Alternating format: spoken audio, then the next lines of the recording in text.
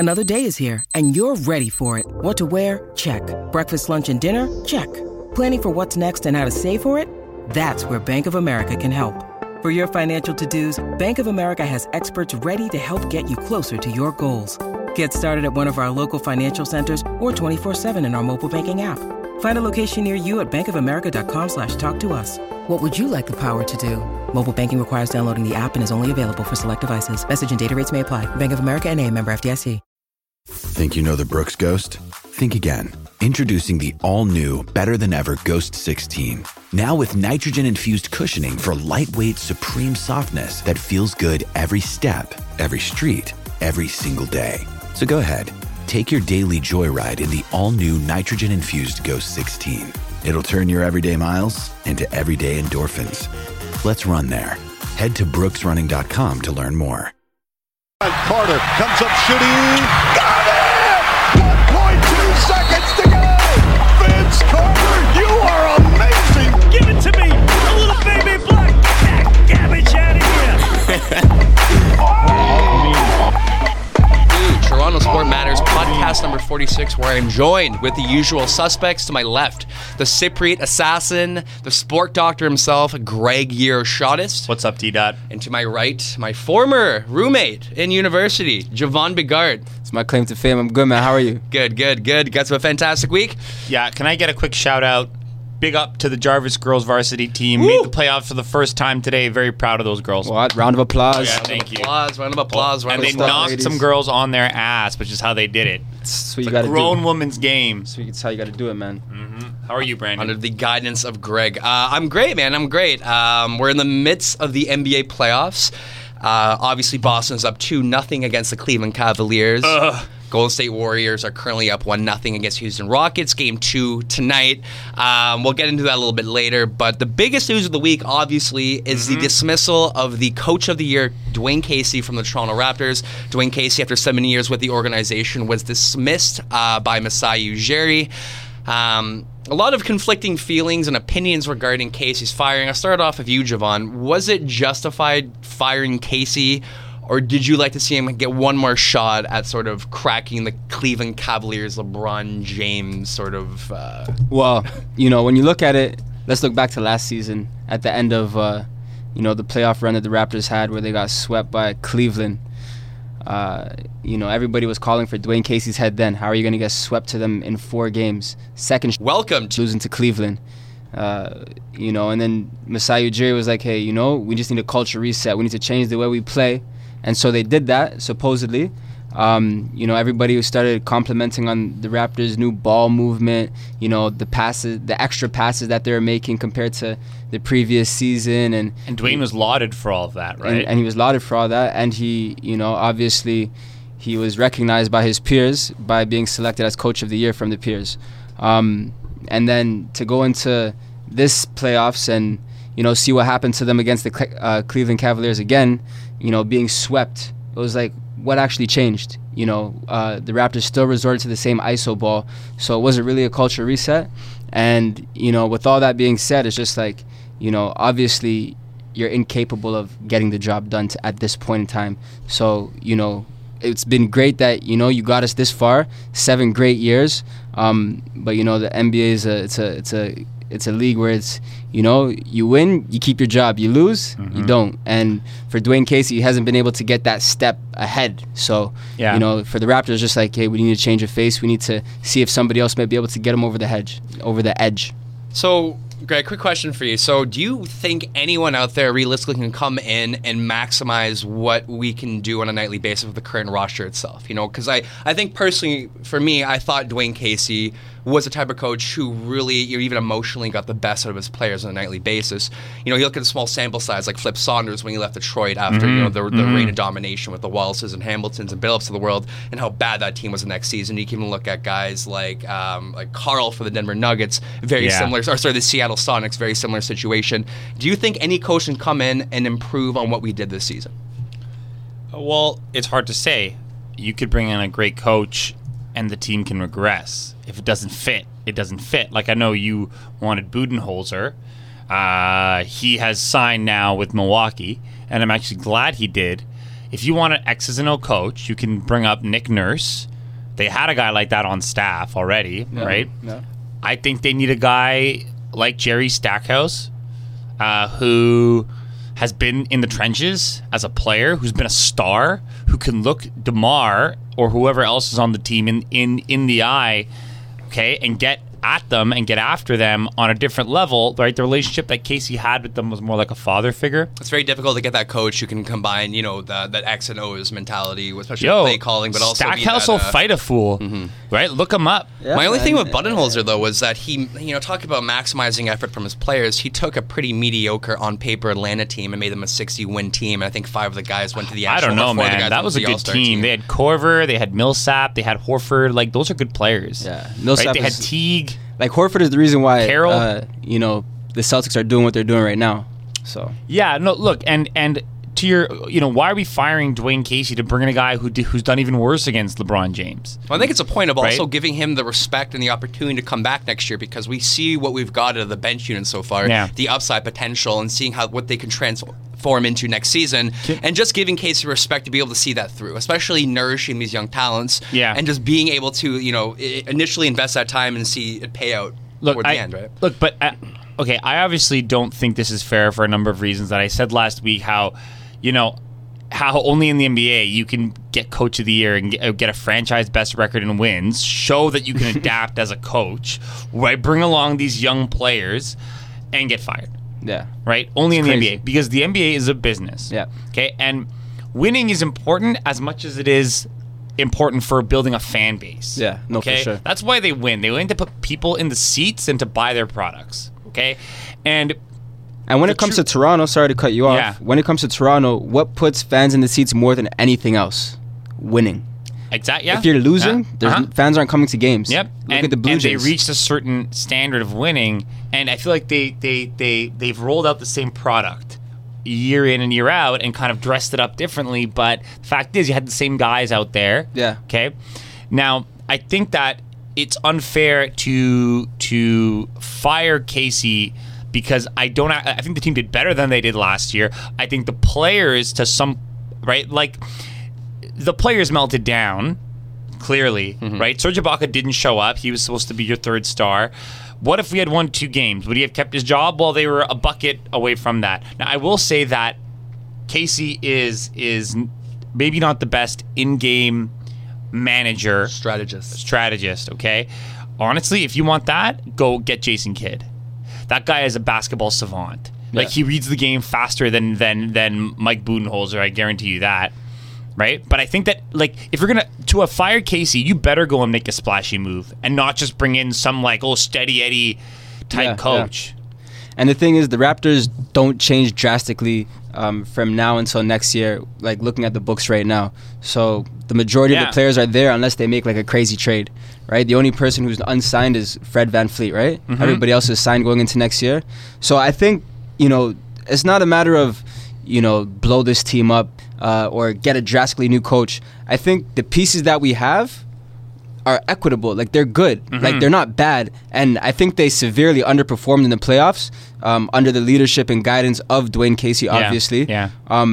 Getting somebody who can have a little bit of continuity from what happened this year and the previous 6 years of success that they've had, plus something more, I think that might be the recipe to get them over the hump. So to speak. Yeah, but that would be Jerry Stackhouse. Well, Greg's right, and that's he's what it right. is. Like, I like the concept or idea of bringing in Stackhouse, like, A, someone in-house, but B, again, like DeMar DeRozan, the psychological issues of sort of being the Cleveland Cavaliers. Don't tell me you can't play defense. Yeah. I played defense in this league for 20 years. I was a star scorer too. So I think we need someone who's going to chew into a DeMar DeRozan and a Kyle Lowry, because I didn't see Dwayne Casey doing that this year. So I kind of want to go into what you were talking about before, the roster construction ending next season with the estimated luxury tax threshold next season based on Sport Track. It's going to be around $123 million. Currently, our next year salary is about $126,200,000. That's without re-signing Fred VanVleet. So we're already roughly $3.2 million above the luxury tax threshold. What do we do with this current roster? Obviously, someone has to go. We don't want to pay the luxury tax. What do we do? Because we're looking at guys like Kyle Lowry coming in next season, making an additional $2 million. We're also talking about Ibaka making $1 million more. Valanciunas coming in with $1.5 million more, roughly. You know, you got even Norman Powell going from $1.5 million to $9.4 million. Powell, man. They could trade Powell.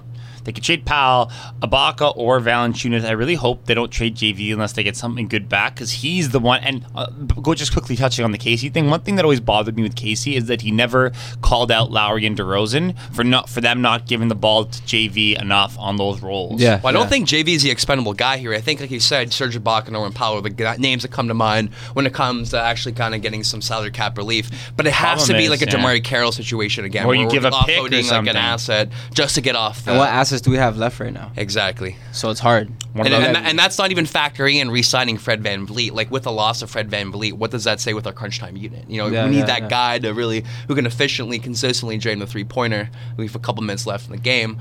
What do you guys think is going to happen next year? And the craziest thing is, it's like, is Fred VanVleet our fourth quarter MVP on the team? A guy who's making like the minimum. He's doing what we thought Norman Powell would do this year. Yeah. So we gave the money to the wrong guy. CJ Miles is another candidate. I mean, he played okay in the playoffs, but he's a very weak, like, post defender, and he's incredibly streaky. He's not. Again, like I've saying it all year, man. People, dude, we were bigging him up like he was Kyle Korver or something. But he's a good offensive player. But, like, his defensive weaknesses really got exposed in the playoffs, man. Yeah. And I don't like how we necessarily use him. Sorry, go on. But he was never a defensive specialist, right? No, like we brought him in to score the basketball, and you know when he didn't really. I mean, what you're getting offensively, is it really worth it when he gets punished defensively? I think if the main guys are producing and he can stand in the corner, not or drawing an attention off those main guys, or if the main guys are, you know, playing great, like, and they're attracting a lot of attention, and then he's open, I think he'd be more successful like that. But it just came like in this past postseason, DeMar was inefficient, Kyle was inefficient at parts, and you know, it just seemed like he was trying to step up. And I remember in the fourth game, like he was like he was the guy who was being like playing like a superstar, like the guy who stepped up in the playoffs. So it's true. No, he definitely offensively speaking, that's true. I just have these flashes in my mind of him getting like bullied by Kevin Love in the post, which is actually one of the things I know well, I was reading that management was upset about how Casey took so long to make those adjustments. Remember when we took JV out, they just punished us in the post, man. Everything was at the basket. I have a question. So if you're Dwayne Casey in that situation and you take JV out and they go on like an immediate 8-point scoring run, do you put JV right back in? I would, man. I would have. And like I think your ego gets in the way because you're just like, fuck, I just made this adjustment, right? But it's not working, so I'm going to stick to my guns. No, fuck it. Put him back in. It's like he's pandering to like what he feels like people want him to do as opposed to what he actually wants to do. Exactly. Or what he should do. Or what the game dictates for him to do. The worst was when he put in Nogueira. What did he do? You have Pirtle. You know what he was? Yeah, and you know what he was? He said that one of his assistants told him that he's the best passer from the high post. I hope it wasn't Nick Nurse. Would you do something like a sign-in trade with Fred VanVleet? Like, let's say we re-sign him to a similar contract Norman Powell got. Trade him with Serge Ibaka for, like, Blake Griffin or something. If they would take that. I don't know, man. Blake Griffin's going to be making $38 million, I think, next year. So it might be an opportunity for the Pistons to get out of the salary cap hell that has Blake Griffin. At this point, I think anything's on the table, man. I actually don't. People say trade DeMar. I don't think you trade DeMar. He's valuable to our team. You know what I mean? It's going to be very difficult to kind of. It's unfair. The expectations that were put on him. It's like the Raptors. Getting the first seed was almost a bad thing in that sense. Like the expectations were so high, and DeMar has overperformed what people thought he could do. Yeah. Right. And again, we needed that third star. We needed the outlet. It was almost unfair to think that he's going to be able to bring you 30 points a night. I understand DeMar He's improved obviously has so much. He has, absolutely. I'm not disputing that. Not disputing that. Obviously, he's still liability as a three-point shooter, but even though he's improved dramatically this season as a three-point shooter. What I'm asking you is, if we trade DeMar DeRozan, is his value hindered based on the fact that stylistically he can't really slide into a lot of teams' rotations, if that makes sense, because he's more of an ISO. I think a lot of teams would like the services of DeMar DeRozan. Okay, for me, it's that he's just is that he for me, it's like this is the one guy that actually wanted to stick it out. He had the loyalty and the heart to play here, and he's not making an unfair amount of money for what he's giving you. He's giving you good production. He had an awesome season. He had probably like the best season of any Raptor ever. And how quick people are to just be like, oh, trade him, he's shit, blah, blah, blah. And look, and again, not to make excuses, the guy is dealing with a lot on a personal level if you look into his family situation. DeMar DeRozan doesn't suffer from depression. DeMar DeRozan has been depressed this year because his parents are like very ill. Right? And he's been shouldering this, like, basically the weight of the franchise. And honestly, there wasn't that they were never going to be able to get to the finals without a third guy. And Lowry and DeRozan alone, they always needed help. Yeah, and at the beginning of the year when they signed Norman Powell, I think they were banking on Norman Powell kind of stepping in that role. He could bring in some flash scoring. Right. We just really struggled to score the ball. Right. And that affected DeRozan's, like, he started to do things on defense, like jump at balls and be out of position, like he was like out of his head almost, right? Maybe a coach like Stackhouse, who's really good at like the psychological, mental aspect of the game, would pay massive dividends for a guy like Norman Powell. Oh, for sure. Because Norman Powell clearly has the skill set to be a contributing member of the bench, a sixth man of the year kind of candidate. For sure. But he just like he's so discouraged every single night. And Brandon, obviously Casey, you can bless him for who he is, but obviously hasn't been really doing much work with him when it comes to the mental side of it. He just benches them. Tough love. And Brandon, think about what you just said. Stackhouse has a psychological effect on his players. What was the Raptors' main ill in the series against Cleveland? Oh, it's that LeBron psychological factor thing. Like, they can't get over that psychological hump that LeBron James poses to them. He also knows the guys as well. Like, he's been the G League coach for how long? Like, he's played with Siakam, he's played with Fred VanVleet, he's played with DeLon Wright. And he's the front runner. Exactly, and that's that sense of continuity that we need, plus a new face. That's a really good point. Actually, no, because that's a really good point. Yeah, because like the guys evolved. Our bench mob is a bench mob because of Jerry Stackhouse's coaching. Yeah, he won a championship with them. Think about what he could do with a guy like OG Anunoby. He didn't even touch the G League floor in the first place. OG Anunoby is the best kept secret right now in the fucking NBA. Yeah. Like, people forget that this guy just coming off a major ACL tear, started for the best team in the East. He played amazing against LeBron. Right?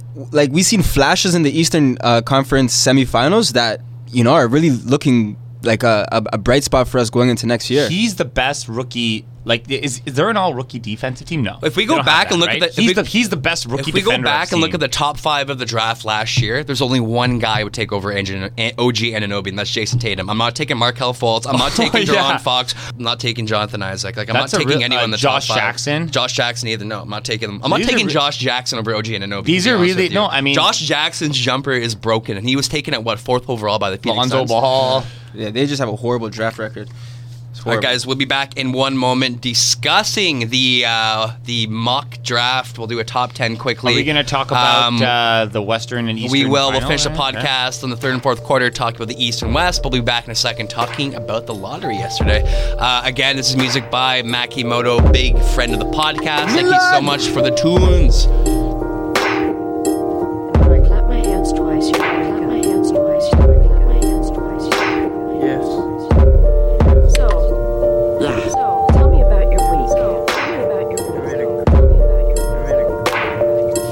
All right, folks, we are back. So obviously last night, the pinballs drop. We kind of have an understanding of how the top 10, top 15 is going to go. So we'll start it off with the Phoenix Suns, who have the number 1 selection in the draft. There's multiple guys pining for the number 1 spot. There isn't a consensus lock number 1. Guys like Marvin Bagley, Jaren Jackson Jr., DeAndre Ayton, and obviously Luka Doncic are the guys that kind of come to mind when you think of the number 1 guy. For the Phoenix Suns, what is their biggest hole, personally? Like, what do you guys think of? Like, what does the Phoenix Suns need to do coming into next season? Like, what position do they need to fill? I'm doing a terrible job explaining this. What's their greatest need? Yeah, the greatest need. There we go. I think because they drafted a couple young centers there, right? None of them panned out. Marquise Chris or Dragon Bender, and that was 2-3 years ago. But I'm just saying, from a team building perspective, I'm Luka Doncic all the way. Okay, that's what I mean. I think they actually need a good guard, a good passing guard. Like, I see him as like to on pair ball with Devin Booker. On ball, like Paul George. What's happening in Utah right now with the rookie and on ball Paul George, off ball Joe Ingles. That's what I see of Luka Doncic. Again, we mentioned kind of in the break that he's probably not the most athletic guy in the draft, But when it comes to facilitating the pick and roll, being the primary Skill, ball handler, skill. being a playmaker, having a lockdown jump shot, being a competent defender, all the facets you want out of a player immediately off the bat is in Luka Doncic. Again, he's been playing with adults since he was like 15. He's a phenom. You know, the guy He's a knows phenom. how to play with adults. He knows how to play the professional game. He can handle the physical rigors of playing in the NBA. He's as ready-made prospect that you can possibly get at the draft. I think the Phoenix Suns need to go for Luka Doncic. Yeah, I think the issue is, I mean, when you pass on a player like Aiden, when you look, he's a man-child. Yeah. He's made out of the mold of a Dwight Howard or a Shaquille O'Neal. Like he's physically, like I know small ball is king and 3-pointers. Fuck it, man. The net is 10 feet tall. he's and also- if you have someone that big, it helps. Well, he's also a lockdown 3-point shooter as well. Lockdown 3-point shooter. DeAndre Ayton. Can handle the ball. What do you mean? That guy has a 3-point shot? He's a potential 40% 3-point shooter in the Fuck NBA. off. Yep. I'll believe that when I see it. Well, he's done it. I actually throughout I his didn't entire watch him in career. Arizona. I think his I only just fault seen- was that he lacked any defense. Well, the biggest issue with DeAndre Ayton, you could see it in the tournament game, was that he, and this is a whole thing, his MO in the entire season, was that he does not show any sense of urgency on the defensive side of the ball. He brings all the energy offensively, but especially in the tournament game, he did not look like he gave a flying fuck about the other side of basketball. Okay. And that's the biggest issue with him. He has a physical size, a physical mold to be a great defensive player, a great low post guy, but we've seen it of Andrew Wiggins, can't guy be a that big man. based on his size and based on his length could potentially be a lockdown defender, but if he doesn't want to be a good defender, he's not going to be a great defender. That's an what issue. do we say about Ibaka though? Right, like he has all the tools, all the capabilities to be that guy, and somebody needs to light a lighter under his ass for him to actually move. If there's no lighter there, the man is just standing out in oblivion, Yeah. letting guys go to the basket. But So- if Aiden thinks that he's an offense, like big men in the NBA can't. You have to be defensive anchors. That's what Valanciunas had to develop into. Yep. His offensive game was never the issue. It was always, are you a defensive liability? yeah, are you quick enough? Yeah, and not just and also being in the right spot, calling out. Like the offensive, right shoulder, screen coming, like being a communicator in the back. Exactly, Right. exactly. So, I think if you're going to be a center in the NBA, that's kind of alarming. But again, I think there's raw he's going to fall the tools. second, man, because Phoenix's new coach is Igor Yeah. Kokoskov. He actually Yeah. coached Luka Doncic back in Serbia. Everything's kind of falling together to see Luka Yeah. going Yeah. number one. No, So let's yeah. say Aiden number two. Looking at the Atlanta Hawks, I initially had Marvin Bagley here, but I don't think Bagley and John Collins could coexist in the front court together. So what I think Atlanta really desperately needs is a shooter, someone who can score the ball, and that's Michael Porter Jr. for me. Obviously, he had his issues this season, coming off an injury, and when he came back from injury, he obviously looked like a shell of himself. But he's a guy who can play the 3-4 position, can guard the perimeter and the low post, who's a very high volume shooter, an efficient 3-point shooter as well. And what the Hawks need is scoring, man. Someone to the fucking basket. So we're Ball assuming, in the right, that basket, Sacramento takes then Aiden at Aiden, 2. and then we're gonna go and number that, 3. I mean, Buddy Hield is there, his Bahamas homeboy. Exactly. Right. Yeah, So good point. it would make sense. And then and Bagley then would fall to Atlanta. Well, That makes sense. No, All I'm that saying makes sense. Atlanta takes Michael Porter Jr. I'm Sorry, saying Michael it Porter for Jr. Memphis takes Marvin Bagley because Memphis does not have like a young, blooming superstar. There's no one in that team unless you think Delon Brooks looks relatively decent. They have no one in the pipeline to sort of build their organization around. So I think Marvin Bagley is that high upside sort of AAU guy that can come in and just hopefully bring a glimmer of hope to the Memphis Grizzlies. You need a young guy that you can get the fan base excited about. And honestly, if you pair like a really good young player with the aging core that they have, they'll be competitive again. Like their record did not. They're one of these teams now that they had injuries, so their record was bad, but they have. We expected them to be in the playoffs this year, right? Yeah. Or some people did. They're that good. So a young player can actually, give some juice back into that grindhouse team. Marcus Gasol just does not strike me as like a nurturing sort of personality for a young guy coming in. I know. It seems like a Memphis dick. is a Ran his great coach out of trading town. partner for us, for the Raptors, man. Chandler Parson, Marcus Gasol, right? There's some pieces that we can go after. Try to get Ibaka there. Yeah, but Chandler Parsons going to play like 40 games a year. No, I know. But I think he only has one more year left on his contract. Brandon, question. What's going on? Any sleepers in this draft? Sleeper? Anybody who you think is going to get drafted late, but it's going to be a OG Anunoby. I don't it's not like late. Like everyone talks about the big three, the point guards. Everyone like throws Trae Young and Colin Sexton up there as like the number one guy. I really like Shai Gilgeous-Alexander. He's 6'6", point guard with 6'10", 6'11", like reach, wingspan. Decent jump shot, great Canadian, playmaker, right? good Yep. rebounder, a good off-ball defender. What's he projected at? He's gonna be 13-14 range. I think he should be in the top 10. I think he's better than Sexton or Trae Young.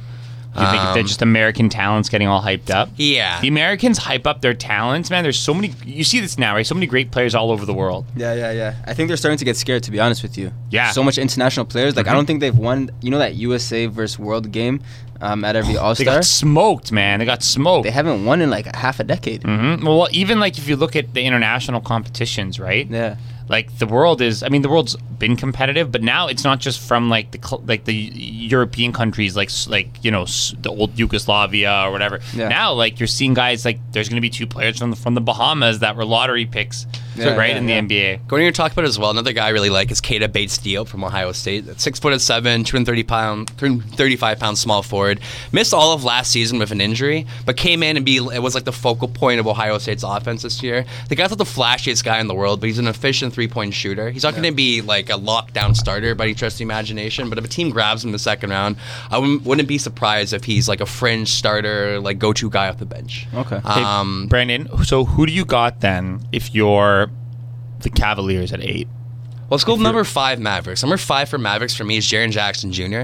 He's my favorite guy in the draft. He's not the sexiest guy out there, but it's a two-way guy who can guard 3 positions, who can efficiently drain the 3-point shot, who's a great rim protector. That's me. In my opinion, he's the best upside defensive player in the NBA in combination with upside and offense. Because you talk about Mohamed Bamba, but it's one-sided and one-dimensional as a defender. That I think guy's an Jaren athletic Jackson, freak, man, Bamba. right? But I think Jackson can kind of bring a light version of what Bamba brings defensively. But I also think he could potentially be a 20-point scorer as well. So Bamba goes to the Magic? No, They already have a guy like that, I right? thought about that for the Magic, and what do the Magic need? Scoring. they have right? Jonathan They need a Isaac scorer, and they got guys who kind of fit around. They got like Aaron Gordon, like they do have like still Mario Hezonja. They have Vucevic. They have guys who can fill their role, I guess, or play the position, but they don't have a guy they can depend on a nightly basis score. So they say Terrence Ross, baby. We're gonna take Trae Young at number 6.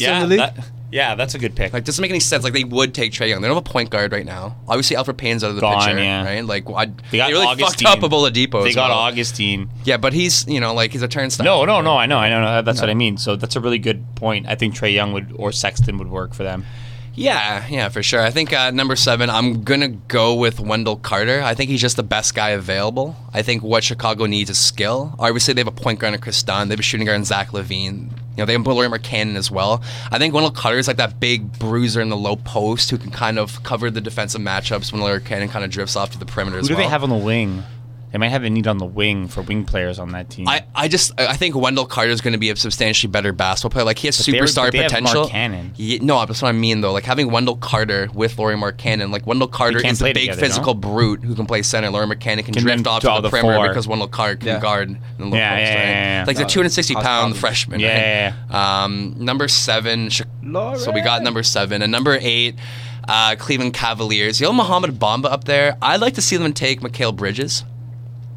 It depends if LeBron leaves or not. Yeah. They need a That's LeBron okay. So replacement. this is the question, because if he's gonna leave, I say you draft The best player available. that. Or Mikal Bridges plays his position. He's small right? forward as well. Michael Porter might be a good option as a If replacement. he's available, take Michael Porter at 8, obviously. but if LeBron's there, you don't take him. If LeBron stays, they take Mohamed Bamba. If he goes, they take Mikal Bridges. But doesn't he make his decision after the draft? I don't know. That's a weird thing about it. I think like like free agency or like when players decide what they're doing is July 1st. And I think the draft is late June. Like, what do you think's gonna there has happen? To be Like, you a think- gentleman's agreement there. Like if I'm the owner, I'm sitting down with LeBron. And look, just give me the goods. LeBron doesn't care about the owner. He's like, Well, F no, the owner. Who's that, Dan Gilbert? Yeah, that's what I mean. But that's a problem of his, I guess. Yeah, you yeah, got to yeah. do that. I'm hiring private investigators to like tap his shit. Oh, for sure. To figure out like, okay, where's tap his entourage, right? Bribe his entourage. Give us the goods. And then if LeBron James finds out, he's like, I'm definitely out. Yeah, fair enough. See, like, it's like Bamba has like Rudy Gobert upside, all defensive player of the year type of potential. But Mikal Bridges, he's one of my favorite guys in the draft. He's like one of like not the most like like biggest upside, highest ceiling kind of guy, but he's a need. You know what I mean? He's like a Trevor Ariza, a Robert Covington, a guy who can shoot the open three or drain the open three. And I think that's the most guard important multiple thing. positions as well. Like fill that need for Cleveland right now. Anybody who plays with LeBron needs to be able to hit the three or get an offensive rebound. That's all he needs. He also creates his own Offensive shot as well. That's why I kind of like. And there you go, right? So Tristan Thompson's there because he grabs offensive rebounds. Kevin Love is there because he does both. He shoots the three and he grabs offensive rebounds. Everybody there is just grabbing offensive rebounds or hitting the three for LeBron. Yeah. That's it. Mm-hmm. You don't really need a point guard. Oh no, there's no point guard on the Cavs.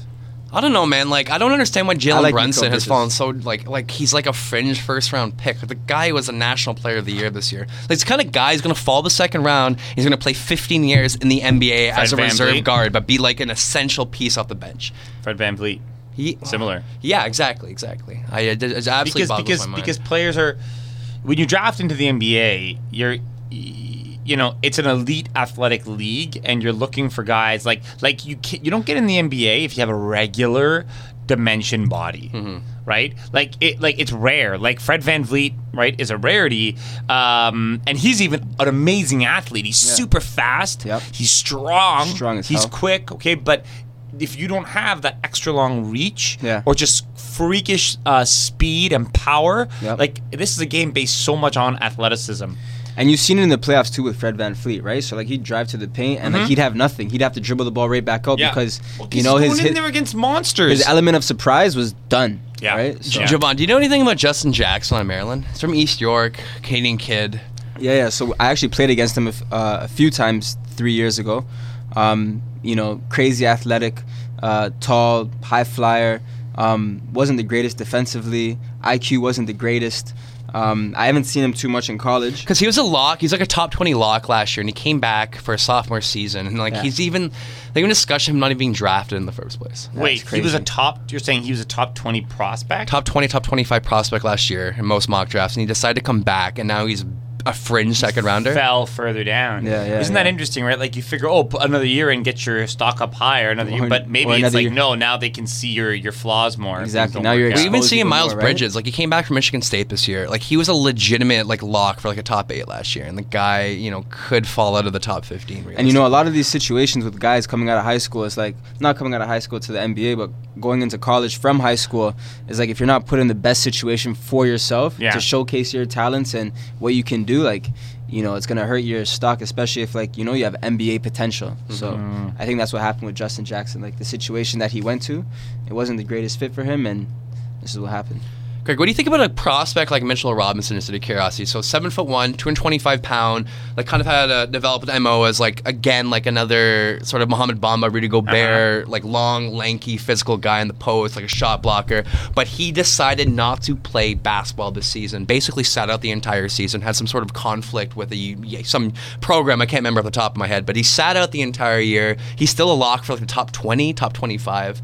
Should teams make a gamble on a guy like this after he hasn't been playing college basketball, even basketball for an entire year at the age of 18? Yeah, I mean, like What's the damage of not playing basketball for competitive basketball? No, he was for 1 year from the I'm age sure he was 17 to 18. training, but you see this a lot, like in the NBA. If you are a guy like that, all you got to do is walk in the gym and you'll turn heads. Yeah, right, because you have definitely. these dimensions, right? Like you exceed the normal measurements of a human, and like you're able to do things like Nogueira can block shots that like the average NBA player can't do. So it doesn't matter. I mean, obviously it affects his rhythm or whatever, and but these guys, man, they're great scouts. If you just run them up and down the gym with some NBA pros, you get a sense of where they're at. Like psychologically, like still feeling like the man. Like you Combine left high school, you were the best Yeah, player in your combines. team, and you haven't had that come to Jesus moment when you're in college, and you're getting dominated some games. Like you're having like a real understanding of what your skill set is and what you need to work on, as opposed to just knowing that you're the man from high school and I haven't played against equal competition the entire year. Yeah, but a lot of it is like get them young enough so then you can develop them. Yeah. You So know you're what I nurturing mean? the talent, like okay, I guess. Nurture the potential while there still is potential. Plenty of paths. The other thing I Plenty want of to talk about is like we saw it in Dario Saric, a guy who went like I think top 10, but I think played 2-3 years overseas in Croatia. Similar situation in Zana Musa from Bosnia. like, do you think teams are going to be like more open to the idea, especially if they're like, you know, in a rebuilding phase, to draft a guy and stash him for a couple years in Europe, and hopefully it pays dividends like what we're seeing of Dario Saric? Yeah, something like that. That's smart. I mean, Yeah, the formula's been proven successful, right? Even with JV on the Raptors, he played overseas before we got him. I think he was there for a year, and then we got him. So, I mean, you know, the path to the NBA isn't through the NCAA strictly. Like, it's there, but there's so much more paths. And well, now with Condoleezza Rice's commission that they held, there's no more the NBA, no more one and dones, man. The NCAA is gonna have to change, like the NCAA's grip on this like of this cash cow of young athletes is now receding. Right, and it's funny that the government had to come in and basically be like, no, this is exploitative. Like, it's crazy. It's crazy. Man. So pretty much, guys aren't required. Like the NBA and the NCAA can't have a pact that says guys need to go to your league for 1 year before they can come to my league. Now it's just like, if I want to go there, I can go. It sounds like the G League is now going to really be opened up. And you're going to see more guys go that route. And do you like the concept of like 16, 17-year-old kids being able to play in the G League? Just out of curiosity, I'm just throwing it out there. If they're good enough. Like, my whole thing and is getting like drafted out of the G League.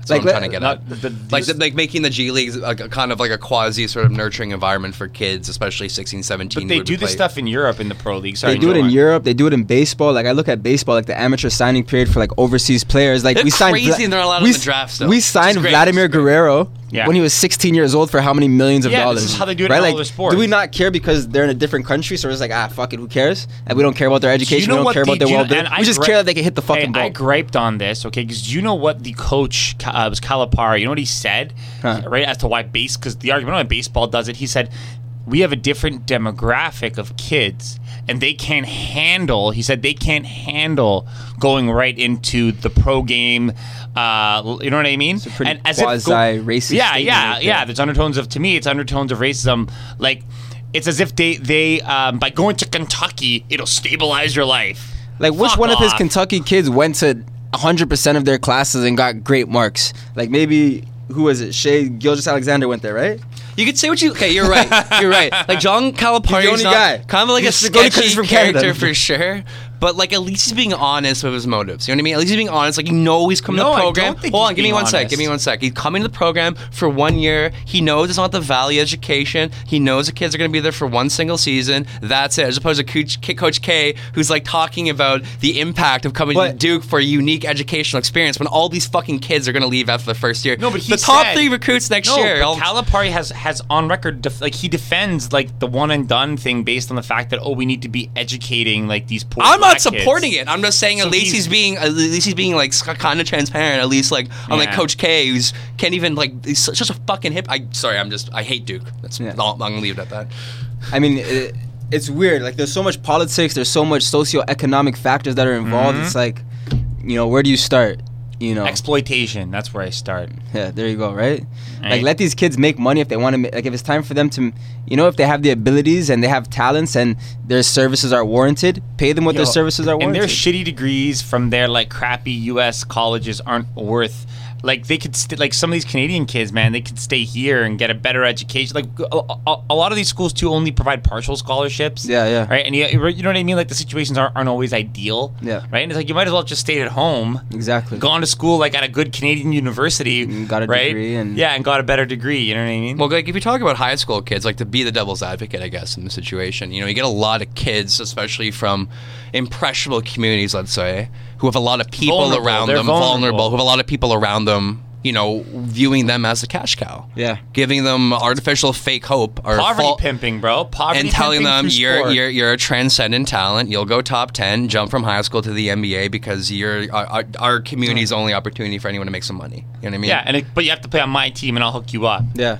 I mean, it's scary because, you know, when these kids don't have, like, the proper role models at home or, you know, the father's not there or the mother's not there or the mother's working 3 jobs and, you know, you're trying to figure shit out. You know, you have great talent, you know, but then this random guy or this coach is telling you do this and do that. It's like, where do you actually go, right? Like, what's the smartest decision? Like, he got game. Exactly. Yeah, go over the thing. He's like, just take a stack of cash. You know, and to be fair to, you know, the coach from Kentucky, it's Calipari. like Calipari, it's like, you know, he's not wrong when he says like these kids are from a different demographic. Like in America, like they're coming from the gutter. I understand. Right? It's the accessibility of the game as well. You know what I mean? Yeah. Like it's not like these, you know, like $5,000-$10,000 fees to play like organized. But then you hockey got to or look at the something like fucking bigger picture, right? Like Yeah. America is like one backward society when it comes to like, you know, the Opportunity race and- structures exactly. for poor black males. Look, you can get All the that stuff. same education for $1.25 a late fees at the public library than you can going to fucking Kentucky for a year. Yep. Okay, I'm sorry. Since the guy writing a PhD. All right, guys, we'll be back in 1 second.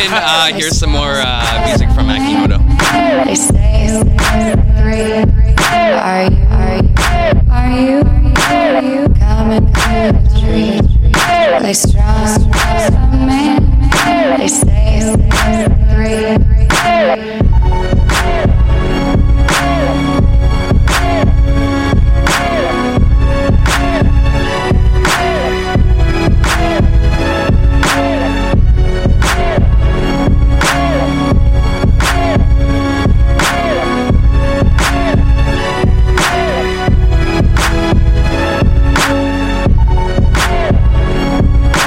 We're back, third quarter, talking about the Eastern Conference playoffs. Boston Celtics currently up 2-0 against the Cleveland Cavaliers.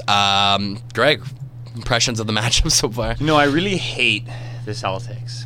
I hate how, you know, they've made me even a fan watching them, right? their hustle, their heart, you know, their togetherness. Brad Stevens with his dreamy eyes. God damn it. Marcus Smart throwing himself all over the court. Oh, it's amazing. Right? Like it really is great. And the Cavaliers just looking at it, you know, like I was listening to the broadcast. I think it was Van Gundy who said, or one of the commentators said, he's like, the Cavs roll their eyes more than a couple in a bad marriage. Right? Like they roll their eyes at each other all the time. Like that. Yeah. That's how it is. And it's so frustrating as a Raptors fan. They to did see not that. roll their eyes once against the Raptors. It's so frustrating because but we knew that we could do that against them, like, or that would, the way that Boston's playing them. We have youth, we have athleticism. Play fast, play with energy, play with heart and hustle, and let your waves of athletes tire down LeBron. Wasn't Masai saying like the Raptors have the second youngest team in the playoffs? Yeah, we should be. But you know the thing about what I noticed, they're attacking LeBron, and Yeah. Leo Routins was always saying this on the broadcast. He was right. I remember watching the game and like pausing it to look at how DeRozan would see LeBron and like pass away from him. Yeah. Instead of attacking him, the Celtics are running plays at LeBron. Yeah. I was shocked in game 2 though. Like I was watching the first half, specifically the first quarter, and like when LeBron, like every 3-pointer went in, he did that like stupid like turnaround fadeaway 3, and I'm like, that's it. LeBron's back, Boston's gone. This is gonna be a 5-game series, and yet like Celtics did something that no other team within the last 4 or 5 years, especially in the Eastern Conference, was able to do, was stick to the game plan third, fourth quarter. Close out the game. I think it's in the last 10 years in the Eastern Conference. Since 2009, since the last time he lost to Boston. Or Heat as well, or we say the same thing with the Heat. Yeah. Like Cavaliers, right? no team has been able to go up against LeBron 0-2.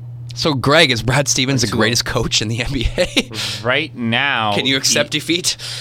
right now, look, no, I think Dwayne Casey deserves Coach of the Year. I still think that, but like you can't help but admire the way that he's running his program. Look, after timeouts, they make buckets. Yeah. They make quick adjustments.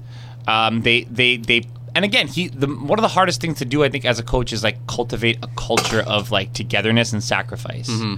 And that's what they do. It's next man up, right? You lose your top 2 players, and the players still believe that they can take out the Cleveland Cavaliers. Clearly, they're up 2-0. But let's not forget they have good players, man. Dude, that's what I was saying the last couple you of were weeks, saying, man. no, and you've been saying 2 this, number like, 3 overall picks. Terry like- Rozier's basically a lottery guy as Yeah. well, right? Al Yeah. Horford's, a perennial all-star. Yeah. What the fuck are we talking about? No, like they do have a good team. I think it's more an indication how great Danny Ainge is as a GM. That guy this is probably, like I was mentioning today, but this is probably the greatest turnaround, like rebuild of an organization we've seen within our lifetime. He Like how literally many rebuilt assets? the team in a few months. Well, Javon, you gotta think next year they have Sacramento's pick only protected at number 1.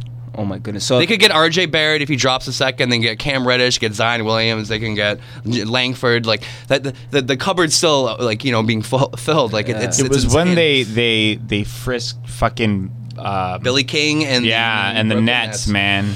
I don't necessarily blame them at the time. Like, getting those guys, like, it made sense, you know, like, especially with a new, like, Russian owner, you know, you wanted to kind of start off, especially changing to Brooklyn on, like, a hot note. Yeah. The problem with that, though, got injured, because Prokhorov came back the next season and said, I don't want to pay above the luxury tax anymore, so they had to offload everybody and start from scratch without having any assets whatsoever.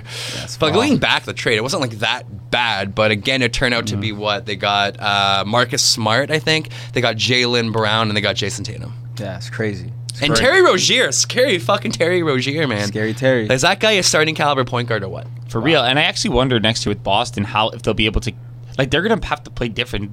Those guys, Hayward and Irving, they don't defend like what if they go to the finals? They don't Greg? defend like that. What if Boston goes to the finals on the backs of Jason Tatum, Terry Rozier, and Jaylen Brown? And they have this, I wouldn't say propped up ego, but this confidence in themselves that they can carry this team to promise them. But coming back, let's say hypothetically speaking, they did play them well. I look at the guys that Boston have, and it just looks like they have a blank slate, nothing to lose. Like, they don't care about next year. They don't care about 2 years from now. Listen, no baggage, exactly. Like, there's no drama, no outside side stories. It's just, we're here to ball. We're here to play for coach, and we're here to win for games. each other. But going back to the point I was making originally. Okay, so coming back in next season, let's say Cleveland gets swept or something, they lose in 5. Boston goes to the finals and play the Golden State Warriors. I'm not saying they're going to beat the Golden State Warriors. I'm just saying what comes to the what happens matched up well. What happens to the locker room dynamic come next season when you have Jaylen Brown, you know, Terry Rozier, and Jason Tatum playing in the NBA Finals, carrying this team to the promised land. And now you're coming off the bench or whatever. Exactly. I totally agree. Do these guys come off the bench or do they? Well, you got to think Irving, Hayward, Tatum, and Brown play the same Brandon, position. How about this? How about Marcus? Do you even need Irving? I mean, okay. That's do you like even need Hayward? Do you need that is Hayward a hot take. That is a hot take. No, right but there, do you need friend. both of them? Because I would argue maybe you trade one of them. Let's say it's Hayward. Okay, trade Hayward with one of these other young guys and bring in Kawhi. Yo, Danny Ainge is already figuring it out right now. He's like, I don't need these guys. These guys have stepped up. They've filled shoes. Yeah, right? why am I paying all this? Why am I paying all this big money to these guys that are, you know? This is Celtics roster. I think kind of concerns me. It's like you saw it with the Oklahoma City Thunder. Was that like as soon as they started seeing that third, fourth guy emerging as a superstar, they traded him. That was James Harden, right? Yeah. Similar situation with Celtics. You see them down the road, you know, realistically having to trade Tatum or Brown to kind of like. But at OKC, they had guys coming up at different positions, right? So they had the point guard in Russ. They had the shooting guard in James Harden. They had the 3 in Durant. They had the 4 in Ibaka, and then they had the 5 in Steve. So all these guys are at different positions. Why are you trading them? That was so like foolish. In Boston, like I think of that all the time. They're the same position, right? So Tatum and Jaylen Brown are pretty much similar with Hayward. Irving and Rozier are the same point guard. / combo. No, all those guys can't. I like Jaylen Brown, but I think like from what I've seen of Jason Tatum this year, and like based on what I've been hearing from the locker room and the players talking about him, Jason Tatum has the upside to be a top 5 player in the NBA, in my opinion. Like he's that goddamn good. Like he should have been a lock to go number 1. Apparently, when Boston had the number 1 pick, they were even talking about taking Jason Tatum number 1 over Markelle Fultz and Lonzo Ball at the time. Wow. This kid is a revelation. Like gotta think, man. How like did Lonzo Ball get drafted at 2nd?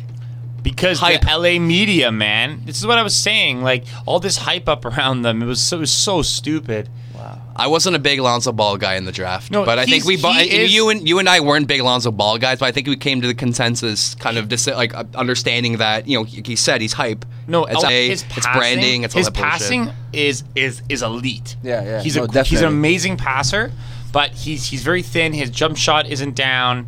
And the expectations were way too overblown. Yeah. But Boston, man. Boston. I still think Cleveland's going to win. Cleveland in? 7 at this point. Yes. I still think that. I got Boston in 5. In 5, okay. Yeah. I got Cleveland in 7. I want to say 6, but I can't go against LeBron, man. I can't. No, but do you see how easily he was able to put it down in the first there? He got knocked out a little bit when he took a shot to his jaw. Yeah. But when he chooses to, he could put it down on the Celtics. He's not scared of the Celtics. No. Remember Cleveland making adjustments. So they started Tristan Thompson at center. in Game 2? Like, what other adjustments? And they didn't play Jordan Clarkson at all in Game 2 as well. Like, what kind of, like, additional adjustments do they need to make to beat Boston? Or can they make? There's, like, it's a one-man show. LeBron James, maybe Kevin Love's occasionally there, but defense, man, like, you just like rotating. And I think the key for Cleveland is to just match the intensity, match the attack level that Boston is throwing out there. Because if Boston is just gonna come at you like a hound dog, and you're just gonna be a sore puppy, you're gonna get beat every time. Yeah. Like, you gotta come out like aggressive. Like we need to take names right now. Yeah, they've been with the same intensity that they played with when they played Golden State. Well, maybe it's the impact of having all these vets and maybe all these egos in the locker room. Maybe what makes Celtics so great is how young and fresh that team is, and there's no egos in the locker room. No, for sure. No. Where's my shot? Like J.R. Smith. I wouldn't say Kyle Korver necessarily, but there's a lot of guys on that bench who do seem kind of. I don't think that's a factor right now, though. Like right now, like I think guys know what's at stake and what's on the line. Well, Ronnie Hood though, like what, like 2-3 games ago, refused to come off the bench. No, you're right. That guy fucked up. All right, moving to the Western Conference in 1 second, guys. Here's some more.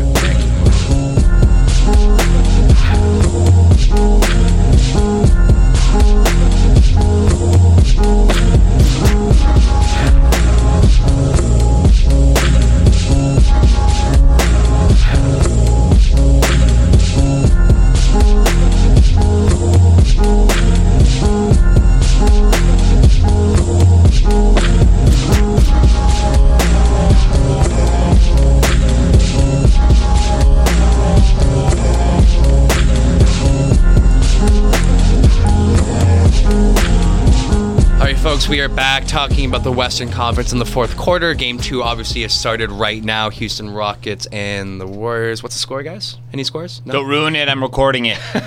No. Hasn't started yet. Obviously, hasn't started. Start the season, coming in the playoffs, and even now, the Golden State Warriors are still the favorite to win the NBA championship.